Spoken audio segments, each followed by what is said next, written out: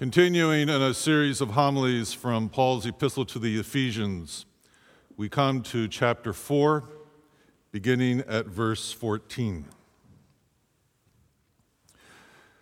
We must no longer be children, tossed to and fro and blown about by every wind of doctrine, by people's trickery, by their craftiness and deceitful scheming. But speaking the truth in love, we must grow up in every way into Him who is the head, into Christ, for whom the whole body, joined and knit together by every ligament with which it is equipped, as each part is working properly, promotes the body's growth and building itself up in love. The word of the Lord. By your Holy Spirit, O God, bless our hearing of your word. The receiving of it is already a blessing, but now we pray that your Spirit would do what only you can and carry it deep into our hearts. We ask it in the name of Jesus Christ. Amen. After spending 3 chapters writing about our life and our life together in Christ, in the 4th chapter, Paul turns his attention to a desire that we would be rooted in truth, that we would find a union in the faith and in the knowledge of Christ Jesus our Lord, that we would not be tossed to and fro by every whim of doctrine. Instead, let us be rooted in the truth. But then in our text today, he goes on to say, to speak this truth in love. For the whole body is built up by love. So to live in Christ is to speak the truth in love. Right. But that's a very hard thing to do, to speak the truth in love. For one, it's hard because we set these two things up against each other as truth and love, and because we care so much about our relationships, we're afraid to speak the truth. We swallow the truth. But any relationship that can't handle the truth is bound by conditional love, which isn't actually love at all. Another reason we have a hard time speaking the truth in love is that we live with conflicting truths. Every parent knows this. You look at your child's report card and you say, I love you unconditionally, and grades are not really important. But C+,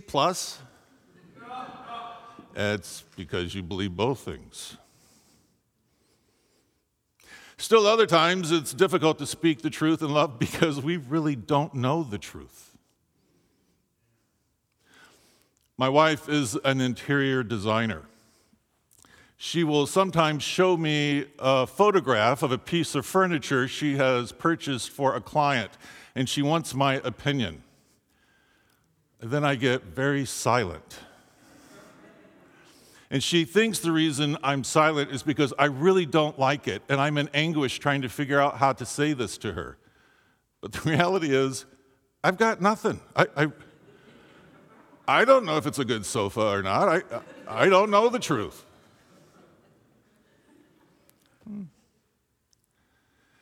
But when we turn to Christian community, there are more serious problems with speaking the truth in love.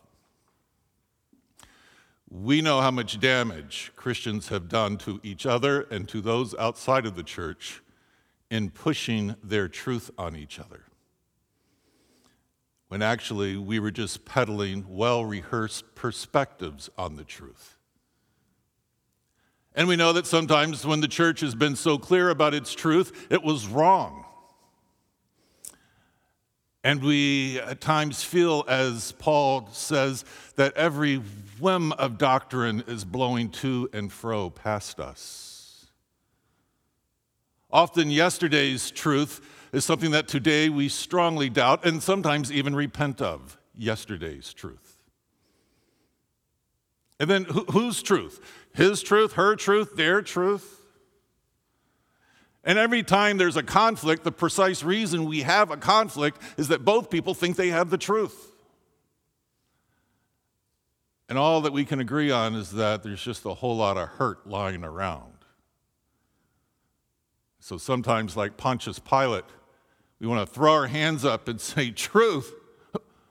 What is truth?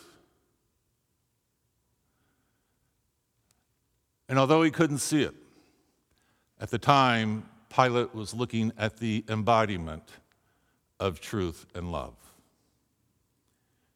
Jesus is the way, the truth, and the life. Jesus is the incarnation of God's love. In Jesus, we finally see truth and love.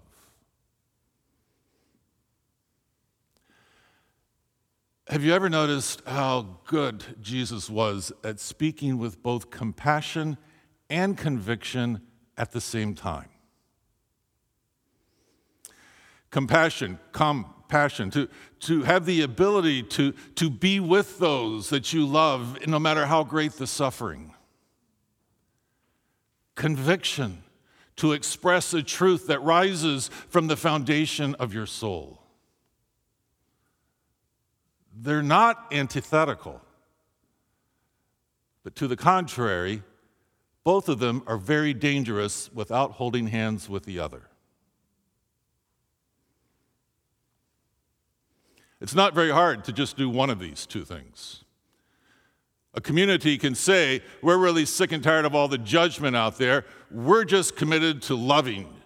It doesn't matter what you're into. No judgment here. We're just going to love you. Right, but that community has a very hard time being prophetic or disciplined or taking a stand for anything that's significant. Alternately, another kind of community can say, we are very clear about our convictions. And if you're going to be a part of this community, we expect you to conform to them. But that always leads to a graceless judgment. It leads to hiding. And it leads to a lot of anxiety about the mythical them that we blame for our problems. No, it's not hard to be all about compassion or all about conviction, but holding these two together is really hard for us. In fact, we can't do it. Only Christ speaks the truth in love. And we only find our ability to find some approximation of this to the degree that we live in Christ, which has been Paul's theme all along. As we live in Christ, we too find that Christ is showing us the way. In spite of our flaws and our failed attempts, still the dream of being a community that can speak the truth in love. So the goal for a community is not to be constantly measuring its quotient, or how are we doing on the compassion, conviction spectrum. A little more conviction, a little more compassion. No, the goal is to draw closer to Christ. As we do that, the Spirit makes us authentically Christians, which allows us to, in Christ, speak the truth in love to a world that's dying for both. In the name of the Father, Son, and Holy Spirit, amen.